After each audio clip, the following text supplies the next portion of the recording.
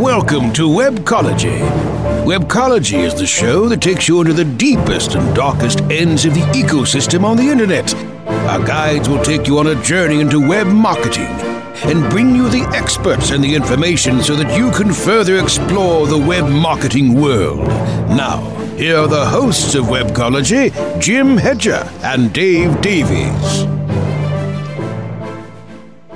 Hey everyone, welcome to Webcology here on WebmasterRadio.fm. Jim Hedger from Digital Always Media, Dave Davies from Beanstalk Internet Marketing. It is the 20th of September, 2018, and folks out there in radio or podcast land, you were warned. Now it's happened, it's cold, and you can't go outside and enjoy the heat anymore because it's just not there. So if you didn't go and enjoy the heat over the last 3 months, you suck, you lose, it's too bad. And if you did, well, it sucks. You lose. It's not there anymore. Wow. So tell me, Dave, did any of your sites happen to go mobile this week by chance? Yeah. You know what? This is one of those cases where I was so happy that for many, not all, but for many, I have different email accounts for different clients, so no one of them got, well, actually only one of them, I have one account, like my central one account to rule them all, they just got brutalized by them. But yes, I'm sure all of our listeners, because most of them, if not all of them, should have Search Console set up in one way or another on one site or another. I suspect that they got 1 or 2 or 10 or 1,500 notifications as well. How about you, Jim? Dozens of notifications at every site, and even some sites that I thought were already in the mobile index. Oh, again? Well, I guess that's good. Yeah. So Google, I don't know. I mean, I think they wore out their MailChimp account this week.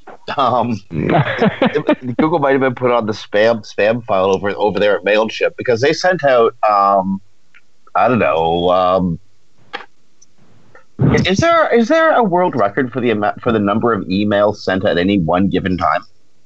You know what? I'm betting they've crossed it, and I bet ironically they sent out about a Google.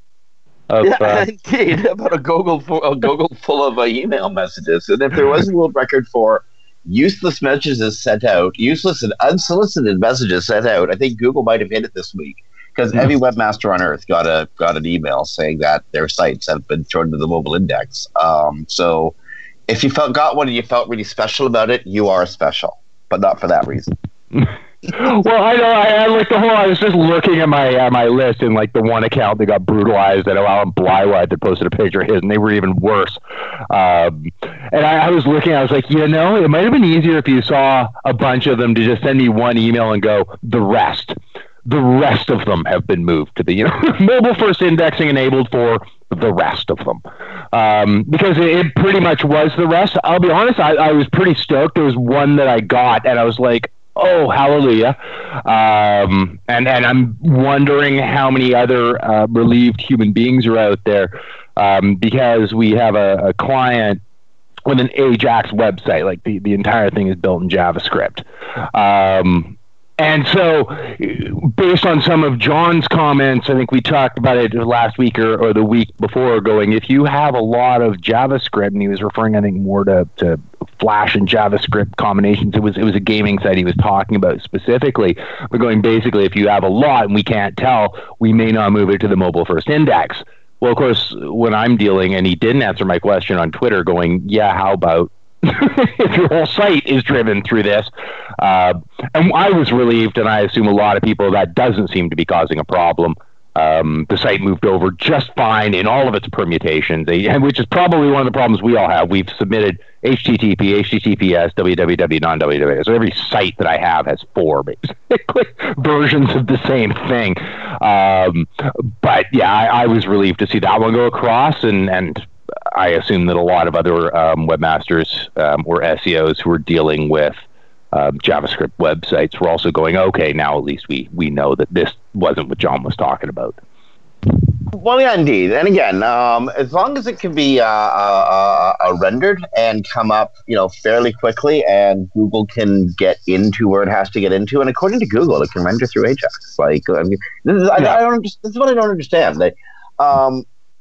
If you use these like technologies that exist for several good reasons, we won't be able to fully access your website. But don't worry about it. We can fully access anybody's website. I never understood. Like, there's two contradictory messages. It comes down to a resource issue. So they're not telling the truth entirely. They can do it, but you might make them expend more resources, and that ticks them off.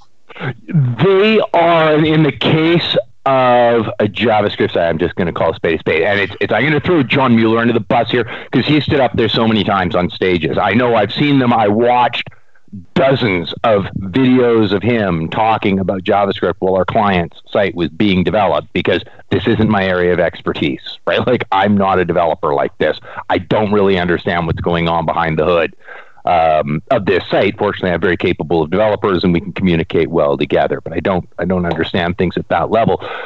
Watching John Mueller's like, we've got this. I'm simplifying, but we've got this. Okay, so we tested this site out in various forms. No, they don't got this. They don't got this in any way, shape, or form. They don't understand how to get to internal content on the site, and we tried it in different ways. And I'm sure there's some ways they've got this, but not in our iteration. That's for darn sure. And it was fairly straightforward, and with some very capable developers, they weren't able to get through internal pages. Even once we put up, we decided, okay, we're going to use Phantom JS and just pre-render these pages. Okay, so we did that. Even once we'd done that, analytics wasn't working. I ended up having to install some, sort of secondary scripts in through Google Tag Manager to make, to make analytics fire on these JavaScript pages. Anyway, short answer, Google hasn't got it at all. So I liked seeing his article, well, not his article, his statement just from a couple days ago. Don't build sites you need to test. Just keep it. The comment I'm referring to here. Like, keep it simple. Well, that's the next story I wanted to get to. And I think you just gave you like a perfect example here. Google's saying one thing, your experience is something completely different. We have clients who are paying us to get results, and if we ask, if we ask Google nicely to please give us a very lengthy and detailed explanation of why X, Y, or Z works, they don't. So, what do you mean? Don't build sites to test? How are we supposed to figure stuff out? well, that's very true. I mean, that's 100% right. And I mean, he's right. Like, this is one of these, basically, I think what he's trying to get at is, if there's a technology that is known and you can accomplish what you need to do in this known good technology, don't do something different, right? Okay, fair enough. You know what? If you've got I know this works every single time, and I can build it that way this time, yeah, don't monkey about with something else. Just to tootle around with it. At the same time, this is the same person that was saying, and it was in an interview, and I'm going back to circling back to the same story, but about, I don't know, it was probably 12, 18 months ago. I'm trying to guesstimate from when I was watching all these videos. It was basically going, SEOs, you got to get it together here. You got to start learning how to communicate with your JavaScript developers, because this is the future. And we did testing, and it failed. Right, so don't tell me. On one hand, you're saying I need to communicate with JavaScript developers.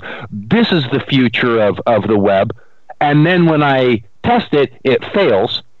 So don't now tell me that I should only be using known good, where in the past you told me I should be using new ones, and I get it, and he's right, because there's a lot of advantages, and now that we got them worked out, the site is freaking awesome. But we needed to use a technology we needed to test, and it failed, and we had to do a lot of troubleshooting to make this thing work, including pre-rendering, which is basically the cheat of the whole thing, right? Like, okay, we're just going to create flat files for the thing, and we're just going to show those to Google. It's the exact same content. It's not cloaking or anything, but we're actually having to pre-render these pages just to give them to Google so that Google can understand what's on these pages. So we're not actually even showing Google, the technology because they can't see it.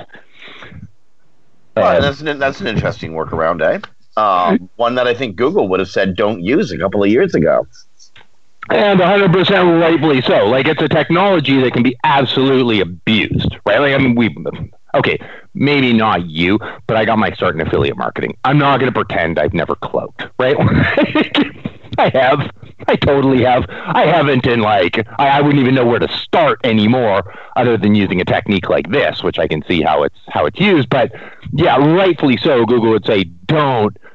But I think we're clearly following their, the reason they're saying that. We're showing the same thing to the visitor as to Google, but we are creating a different format of it for them because they can't see the one we're showing to the user, even though they told us they could.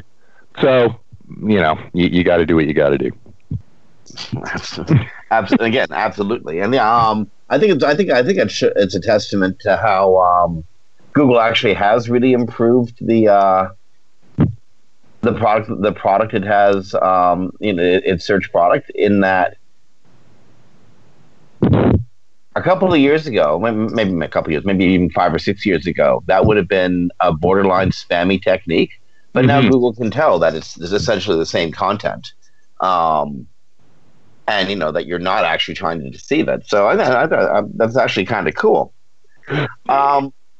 Sorry? No, go ahead. You're right, and I don't give them credit on that one. I have thought that credit about them and gone, yeah, and I felt confident going in, and I was like, okay, if they did do something, and I did warn my client, if something goes wrong, I know how to deal with this. But this is our only option here because you've just spent, I won't even say the number, but an ungodly amount on this website. So here we are. I would have preferred as trusted technology that I already knew, but that decision was out of my hands.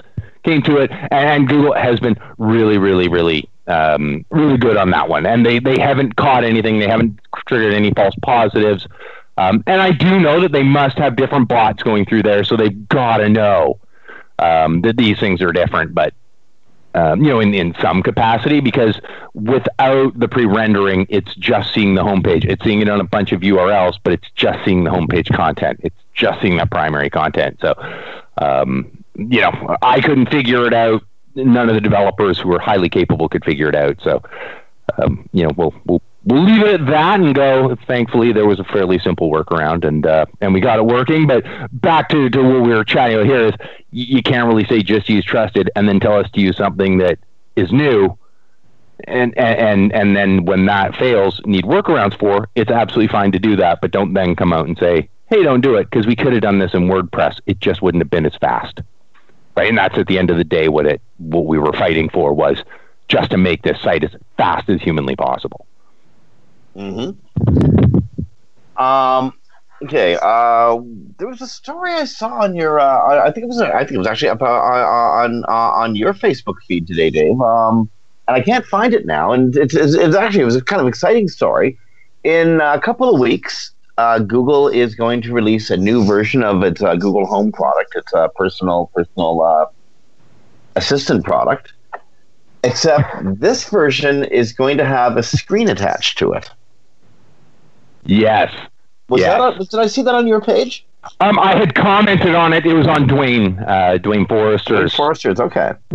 That's kind of cool, eh? That is kind of cool. And my initial comment, and it was funny, and I thought this on a few technologies, and as I commented on his post, I'm like, it's funny when you see something revealed that hasn't even been, they're revealing that they're going to reveal something. That's all we know right now. And I was like, okay, this is kind of funny when I'm reading a thing about, hey, we're going to reveal this thing, and all I can think is, I know that me and so many of my friends are going to own this thing. I don't know what the specs are. I haven't seen it yet. But I know that a bunch of us are going to buy whatever it is that Google actually puts out. They're like just sight unseen. They could go, hey, it's going to be $120. Here's your payment link, and I would just buy it because I know I'm going to own one. Mm-hmm. So it's kind of funny when you see those products. I mean, we all need them for testing. I do think it's great.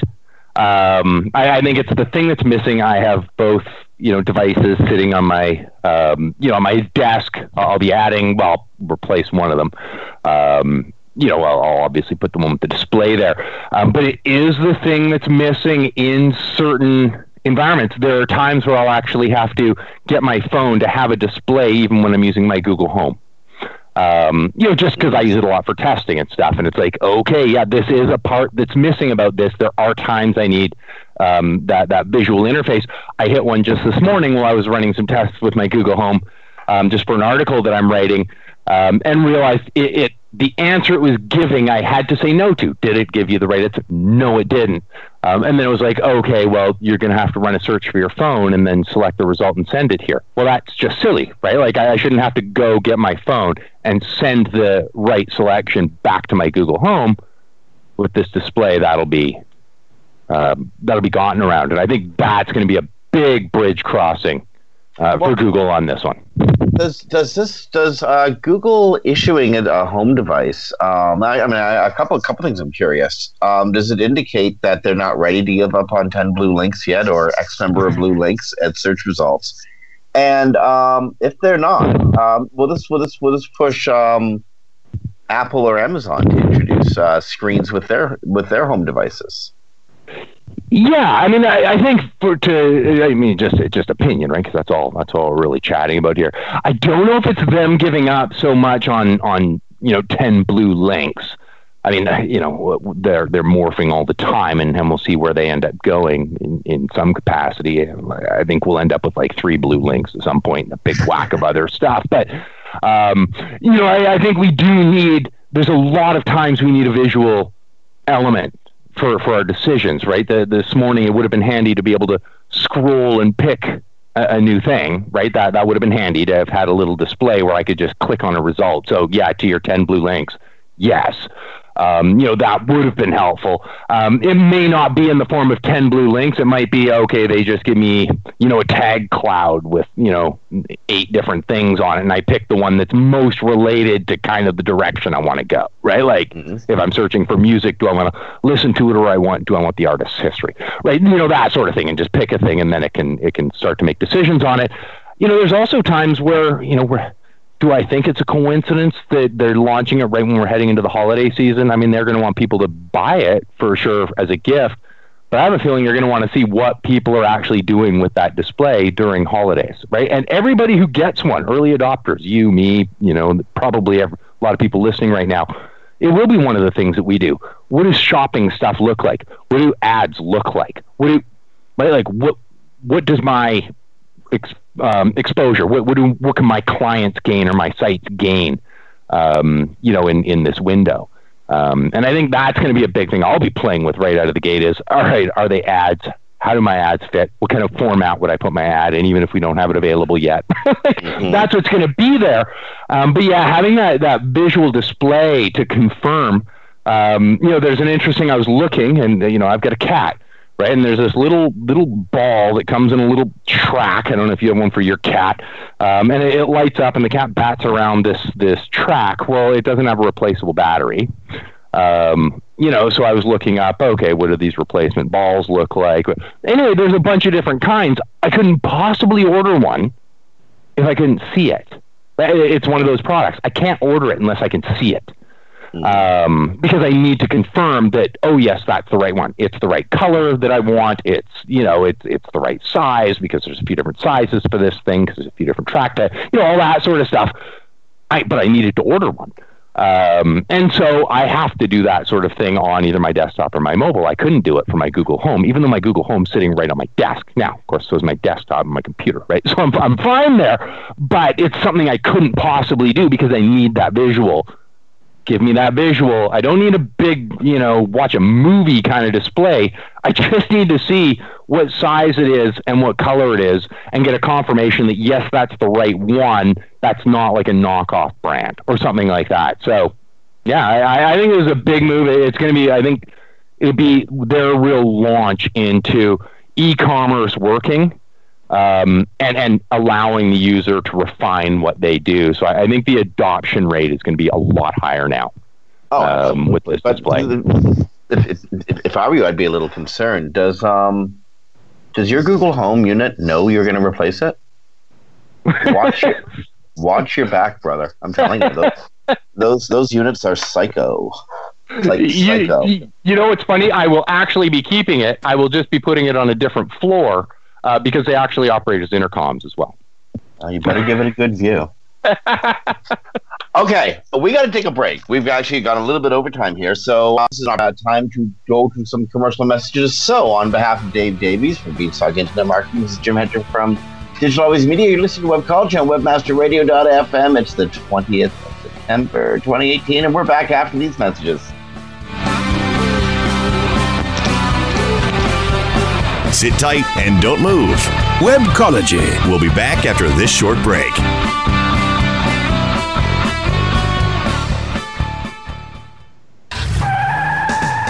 Are you looking for the best in WordPress speed, security, and scalability? WP Engine is a digital experience platform for WordPress, powering digital experiences for large brands around the world. With easy-to-use management tools and powerful do-it-your-way development features, WP Engine gives you the flexibility to build it your way. Improve your SEO and conversion rates with a faster site on WP Engine. Learn more on WPEngine.com. Ready to do a podcast for your business? Make that podcast elevate to enterprise level. Let webmasterradio.fm expedite and execute your podcast to build your brand and broaden your customer base. Webmasterradio.fm has worked with the world's biggest tech brands, Google, Yahoo, and Bing, and have worked with fast-growing brands like ShipStation and GoDaddy. Now it's your turn. Contact BRASCO at WMR.fm and rush your enterprise-level podcast into production at a very reasonable rate. Email BRASCO at WMR.fm. It's time once again to get ready for the 35th Annual Miami Book Fair, November 11th to the 18th. Learn more at MiamiBookFair.com. Over 500 authors will be coming in from all over the world to read their books, answer questions from the audience, and sign autographs. Award-winning luminaries confirmed to attend this year include novelists like Elliot Ackerman, Robert Olin Butler, Ingrid Rojas Contreras, and Deborah Dean. Non-fiction writers like Dr. Mark Agronin, Mohammed Al-Samwawi, Andrea Barnett, and Tina Brown. Celebrities like Justine Bateman, Steve Kornacki, Bill Press. These are just a few of the confirmed 500 authors scheduled to appear at the 2018 Miami Book Fair, November 11th to the 18th. Check out the full schedule of events right now at MiamiBookFair.com. That's MiamiBookFair.com. Start your search engine and put your servers into overdrive. It's WebmasterRadio.fm, steering you into the winner's circle. WebmasterRadio.fm, we're everywhere.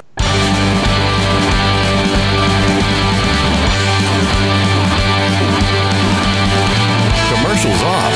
Now back to Webcology. only on WebmasterRadio.fm. Here are the hosts, Jim Hedger and Dave Davies.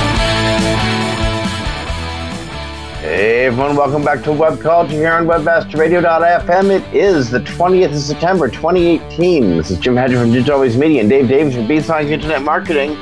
And Dave, I know I'm getting up there in years and my math skills aren't what they used to be. But,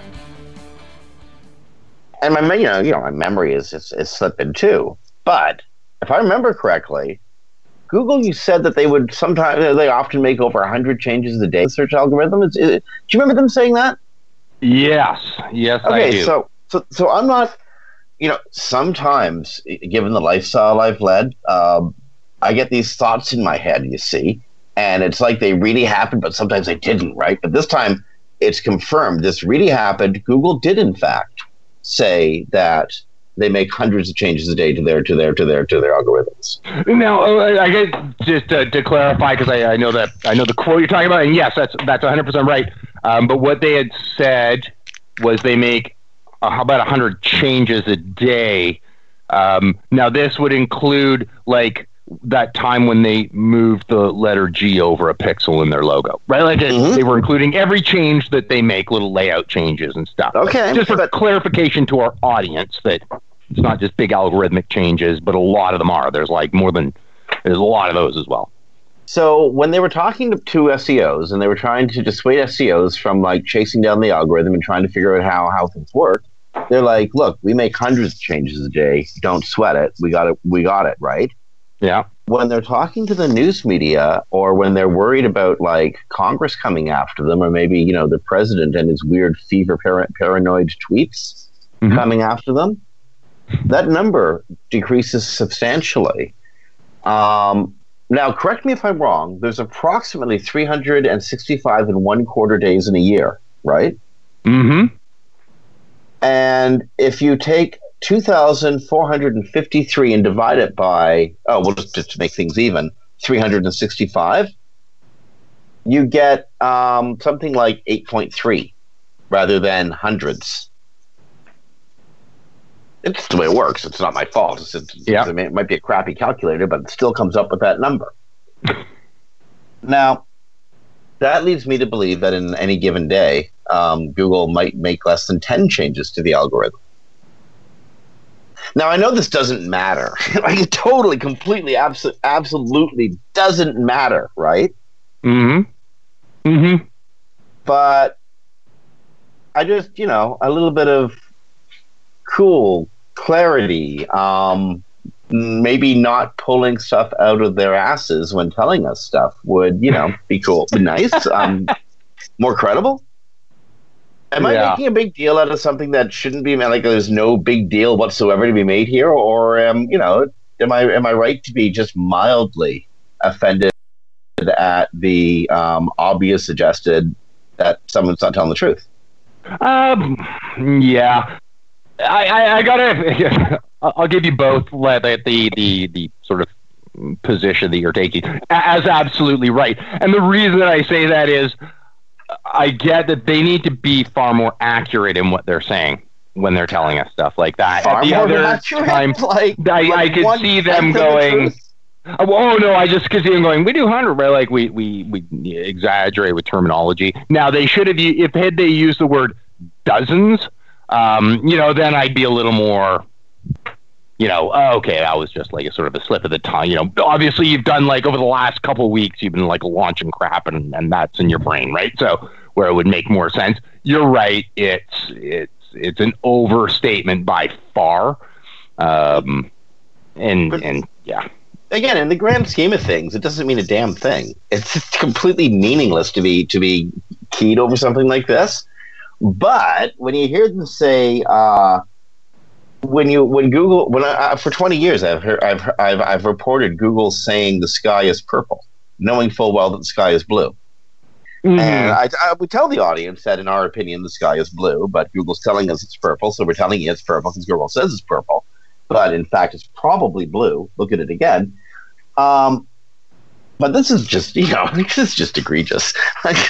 Jump, Jehoshaphat, get your numbers straight. Now, what they might have been thinking about, and one way I do like to think of this as well, and is because they run a lot of, depends how you view things, they run a lot of multivariate tests, right? Like we know that, they allow me to do it on my AdWords campaigns. Right. So sure. I do wonder when they're saying, 2,453, are they referring to, okay, those are the individual, sort of changes that we programmed in there. Now, like I would have, okay, I've only got 5 titles and 2 descriptions on this ad. Okay, they might be counting that as 7. But at the same time, if I run that ad in my head, I'm actually counting this as hundreds, right? Because the number of permutations that would generate of ads would now balloon out very, very rapidly into a test of hundreds of different permutations. So I do wonder if there's part of that interpretation there where the person saying hundreds was going, yeah, we're running all these multivariant tests. And so, yeah, we're running hundreds, which is kind of misleading.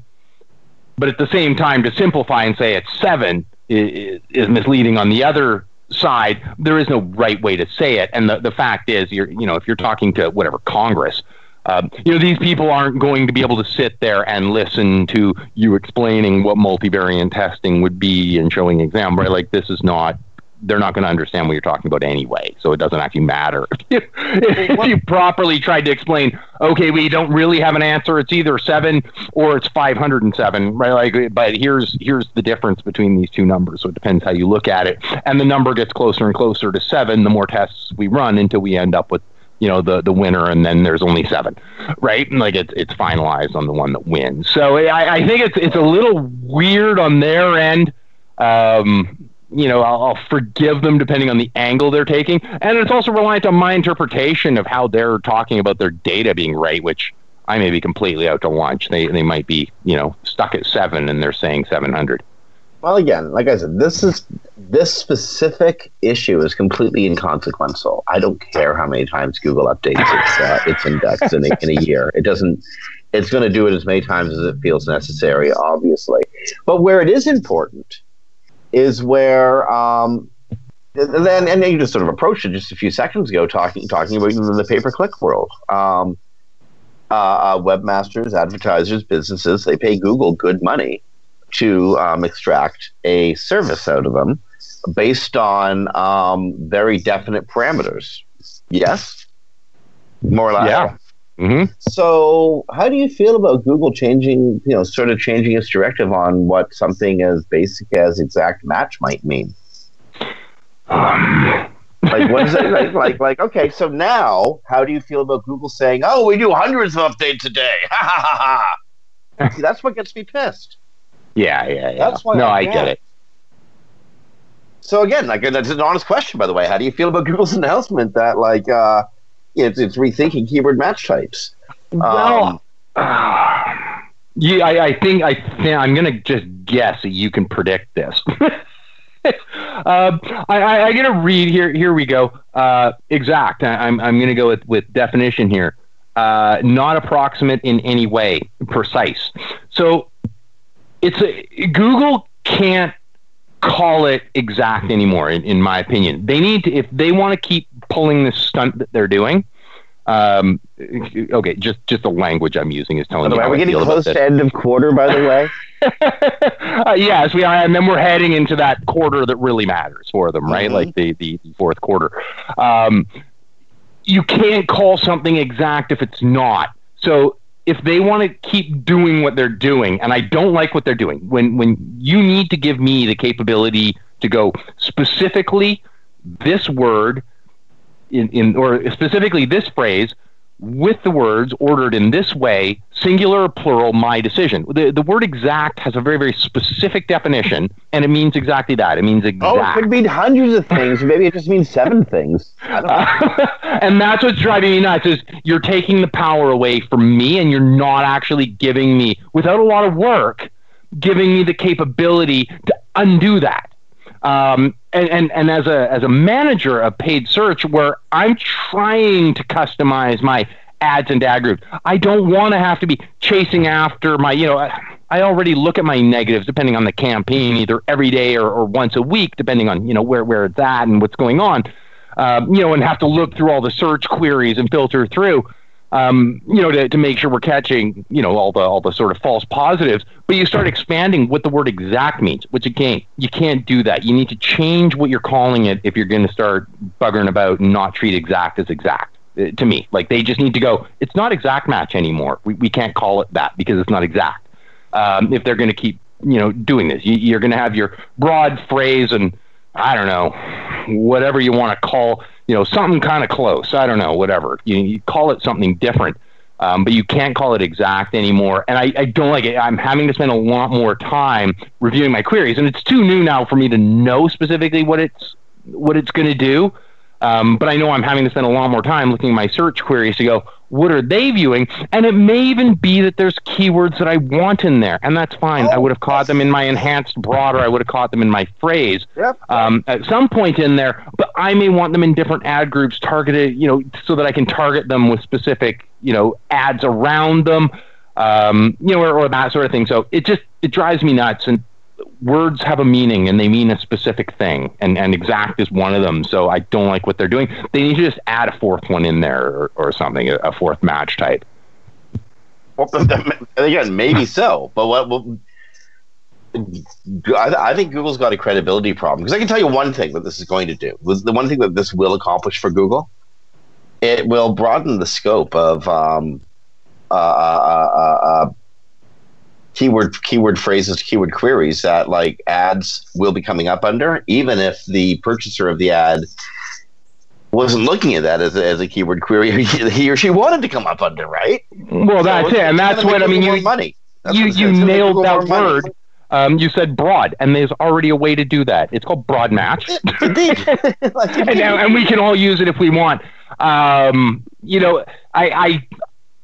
The people I feel sorry for, like I think in cases like this, and it's a funny one. I think at end of days, give me a month, 2 months, I actually suspect that a lot of the campaigns I manage, especially the ones that we have the resources to be watching every day, right? Like to go through those search queries every day and review, those ones I actually, if I can predict the future, sort of 2-3 months from now, I predict we'll actually be doing better than we would have been. I mean, you can't know and just sort of go, here's my starting point, let's live both lives and see where I end up at the end of each one. But I will predict, because we will be catching queries we might have missed before, right? And new things are going to be cropping up there. And that's fine, because I'm in there all the time. Now, you have your other group of advertisers, some, sort of mom and pop, or somebody that doesn't even know to go into their search queries report, doesn't know to filter things as negatives, doesn't know how to deal with that, doesn't know how to organize things into ad groups or, properly. Like they're just, you can say, oh, they should be hiring somebody. They may not be able to afford to hire somebody. You can also argue they can't afford to not. That's a good argument. But, here's where they are. I think they're about to find out that they really should hire somebody. Well, exactly. I think for them, they're not for everyone. Some of them, the CPA will go up just because it'll work out well for them because of the nature of whatever query sets they're on. But there's going to be people where their cost per acquisition gets a lot worse because they get traffic that didn't make sense for them. And those are the people I really feel sorry for. And Google will go, we have machine learning. It'll learn real fast. Real fast isn't long or isn't quick enough for some people, right? Like real fast puts people out of business if they're on the cusp and we're heading into the holidays, right? Like real fast may not cut it for some people. And they're using the word exact. It's not exact anymore. And I keep coming back to that, but that's what's driving me nuts is you need, if you're going to call it exact, you need to give it, or just trash the word exact and move on. And call it something different so that there isn't this illusion that when I have, those little, I don't even know what they're called, the square brackets. I just keep calling them square brackets. When I put those around a term, that I'm going to get exactly that term. That's the illusion, and you've reinforced it by using the word exact. So you need to do that for me, or completely change the name and be outright about it and go, we're buggering about with things rather than slipping through occasionally. Oh, okay, we're counting singular and plural. All right, we're switching around words. Well, switching around words can sometimes mean a thing. Like switching around, words in an order can either mean something, or you might want different ads in different order, right? Like these things actually matter. And anyway, I could rant endlessly about this as is probably becoming pretty clear to you. So I will end that and just say, just change the name. Okay, we got to jump topics. We only got a couple seconds before we got to take a break. And this is something we should have covered last week, but it got away from us. But we got to mention it. Gutenberg is coming. Mm-hmm. The new editor at WordPress. Mm-hmm. It's actually Gutenberg is already out in certain templates, but it looks like it's likely to be the underlying kernel to all templates moving into the future, right? Yep. I've tootled around with it a little bit on a couple sites. I don't like it. But I do give it the there's a lot of things I didn't like the first time I got them, and the reason for that, of course, is I didn't know, right? Like I didn't like the newest AdWords interface. Then I got used to it. Now I prefer it, to the old one. So Yeah. Sometimes you just need to, I didn't like my sort of ergonomic keyboard the first time I used it. Now I hate flat ones, right? So, I do face that I'll probably get used to it and then I'll like it. But for right now, I don't quite understand why they think it would be superior, except that it does seem to be sort of a hybrid between the current editor, just sort of like a single box on a screen that you can sort of make your, edit your content in and edit your HTML, and some sort of more, compartmentalized editor. One can add in sections and control those sections. I think for somebody like you or I don't even know that I spend that much time in the editor in non-source format, right? Like in the non-source version. So to me, the Gutenberg format is actually looking like it's going to be more work for me. But I think I can think of clients where I'm like, okay, maybe once I'm used to it, maybe once, I like it, I can group, I can sort of create little, I don't even know what they're called in Gutenberg because I'm only putting through a little bit, but, I can create these little blocks of content, and then the client can know specifically which block is containing which grouping of content, maybe make it easier for me to control the sourcing of different groupings. So I'm hoping that I'll end up liking it in the end. But for right now, I'm not a big fan, and you don't have to use it. You'll still be able to use the classic editors because you can still get them. But you'll only be able to get the classic editor as a plugin. It's after 5.0 comes out. It's going to be Gutenberg is going to be the default. Currently, you can mess around with Gutenberg as a plugin, but I'm guessing sometime towards beginning of November or so, it ain't going to be a plugin anymore. It's going to be reality, and the old editor will be the plugin. Yeah, imagine. I'll love the WordPress. I love those guys, but. And then as I'm sure to you, like, great respect for what they do. Come on, people, just like January 2nd, right? Like, just give me till January 2nd to deal with this stuff. Christmas, man. I don't want to be training somebody on a new way to do content. Right mid. Now, I do imagine it's going to be like sort of a slow roll, and I will probably just tell clients, no, I've installed the old way. Just stick to that for right now. And early January, we can start talking about. We'll all deal with it. The new structures, because I don't want to deal with that right now. Okay, speaking of deal with it, we got to deal with a break. We're seriously over time. And studio must be ripping his hair out, so to speak. So, on behalf of Dave Davies from Beanstalk Internet Marketing, as Jim Hedger, as always, media, you're listening to Webcology on WebmasterRadio.fm. It's the 20th of September, 2018, and we're back after these messages. Sit tight and don't move. Webcology. We'll be back after this short break.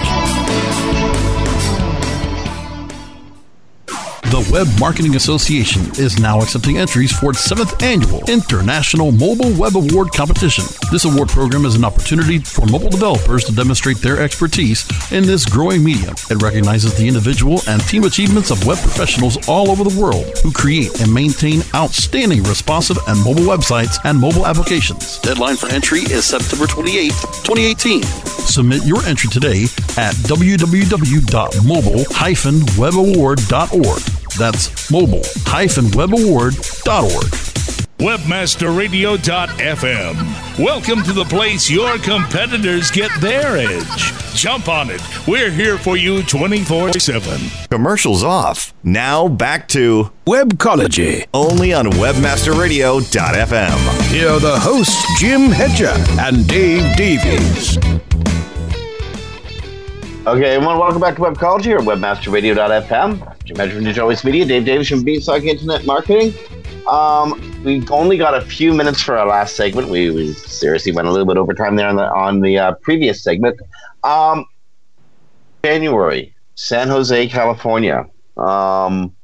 SMX West is coming up, and they're looking for session ideas. Chris Sherman put a notice out in Search Engine yesterday, asking people to please send session ideas. So if you want to be in San Jose at the end of January, and I can think of a lot worse places to be, like where it's cold, and you want to speak at SMX, which is a great conference experience, and you want to speak at San Jose Convention Center is kind of like the old home to the SEO community. Yeah. So it's a great facility to speak in. There's a hotel that just loves us next door. Should they remember? And they're probably just impressed that we do. Indeed. So, if you speak. Get your session ideas in. Closes Monday, October the 8th. They published guidelines for speaking at SMX conferences over at Search Engine Land. Get it in there. Also, PubCon is coming up, eh? Yeah, it's going to be fun. You're speaking there, are you not? I am with your friend of mine, Mr. Christopher Jones, and Bill Hunt's going to be the moderator, so it's going to be fun.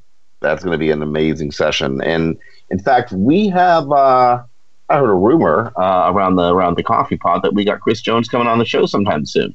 Yeah, we're just tentatively. It's going to be for the 4th. He's just going to get back to me in the next day or two, but it'll be some point in the next couple weeks. Might even be next week if the 4th isn't going to work for him. That would rock. And for listeners who've never met Chris Jones in person or met him through an interview or. This dude's hilarious. I mean, this guy's brilliant, funny, and has launched more businesses than you'll ever think of. Yeah. No, it's gonna be really exciting. I'm really looking forward to having him on. Yeah, that's gonna be a great show. Okay, so we got probably one more really big topic before we get the final hook. Where do you want to go? Okay, well, I'm going to do this one's going to take about 30 seconds. So I'm just going to ask everybody in our listening audience over the next day or two. Well, you know what? If you get it in a podcast, do it whenever you want. There's a gentleman named Ian Lurie. His Twitter handle is Portent, PortentInt. So at Portent INT. So you need to go onto Twitter and he'll say he hates you, but he doesn't. No, he loves you. Ian loves everybody. And just send him a tweet going, I hear you need the motivation to live your best life. And just say something along those lines. Just include live your best life somewhere in there. It is just based on a Facebook conversation where he's like, I hate this. Anyway, so I've been tormenting him with that since. And so if you get a chance, fire over to Twitter and just tell Ian to live his best life. Now, just so you know, when you're doing this, you're truly showing the love. And that's what the world needs more of. Love. Sweet love.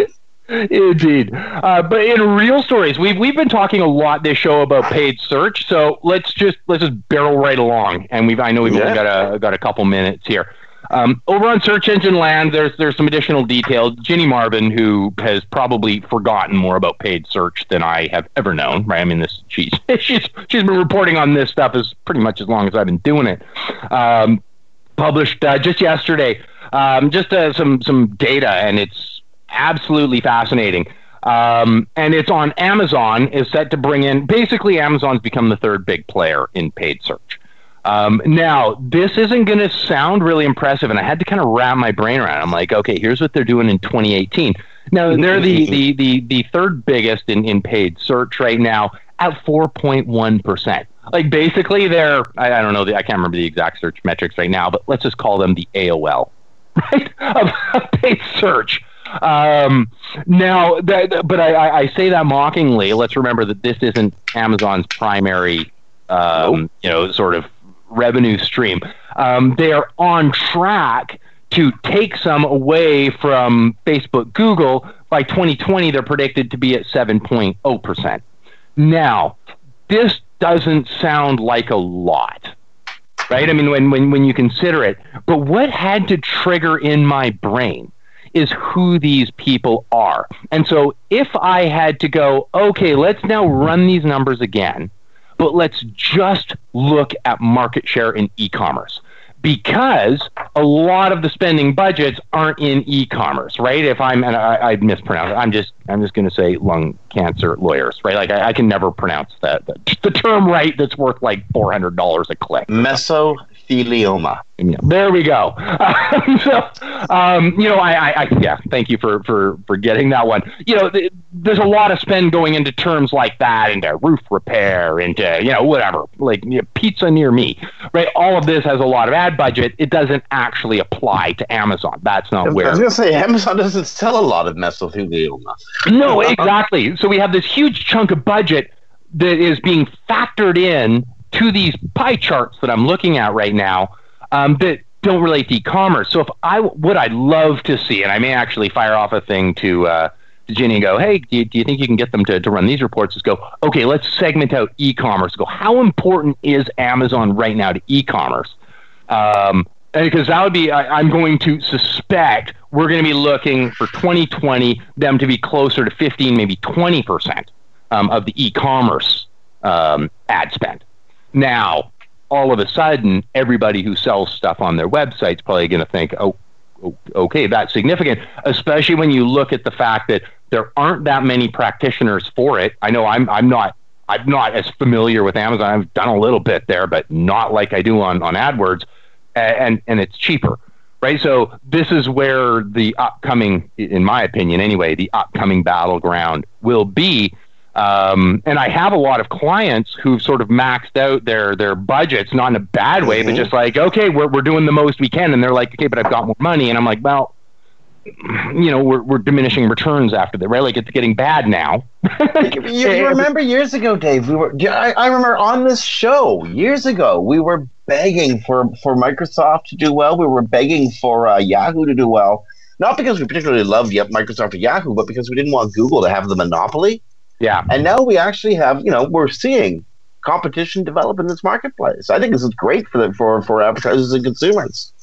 Oh, I do too. And it's a wake-up call. It was. As soon as I saw these stats, it was a wake-up call for me. I've got it jotted down on a piece of paper that I need to get my education in this, right? Like, it's like, okay, this is the new battleground. I've got Bing. Yeah. I've got, and Bing does really well. Same clients are like, okay, well, I wish there was more Bing, right? Because Bing has a better CPA for this client specifically, not everybody, but for this client specifically. But we've run out there, and now it's like, okay, now here's another thing, and they are in e-commerce, at least one of their sites, and so it is a great opportunity to go, okay, and any practitioners or agencies in the crowd, if you're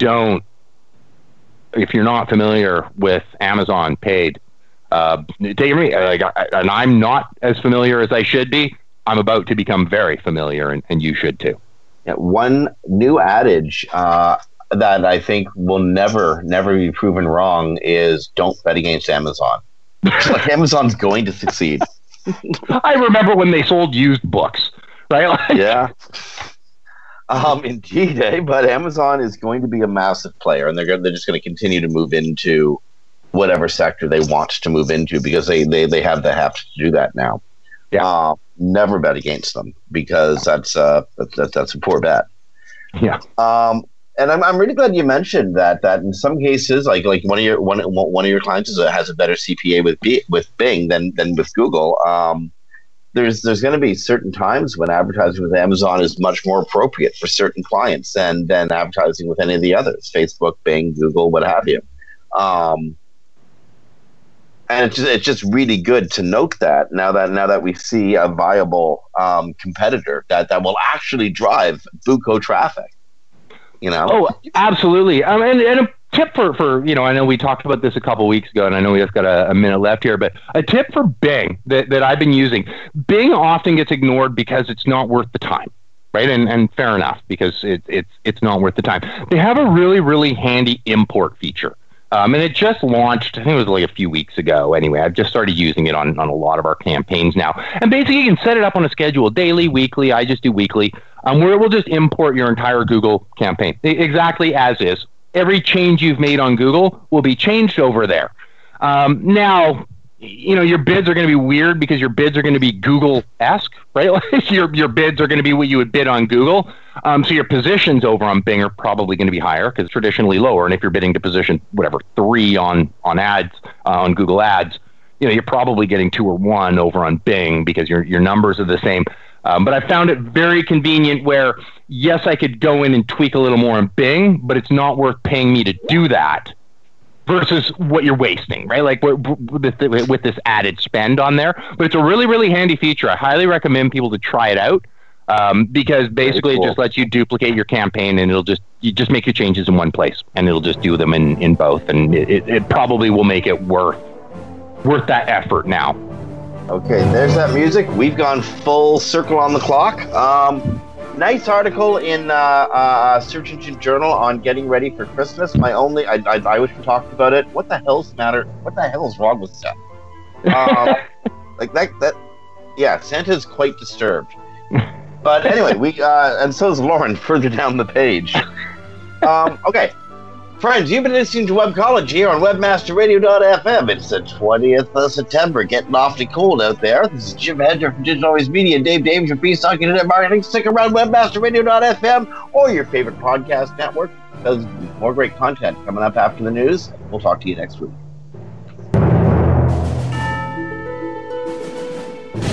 The opinions expressed on this program are those of the guests and hosts and do not necessarily reflect those of WebmasterRadio.fm's management or sponsors. Any broadcast or redistribution without authorized consent of WebmasterRadio.fm is prohibited.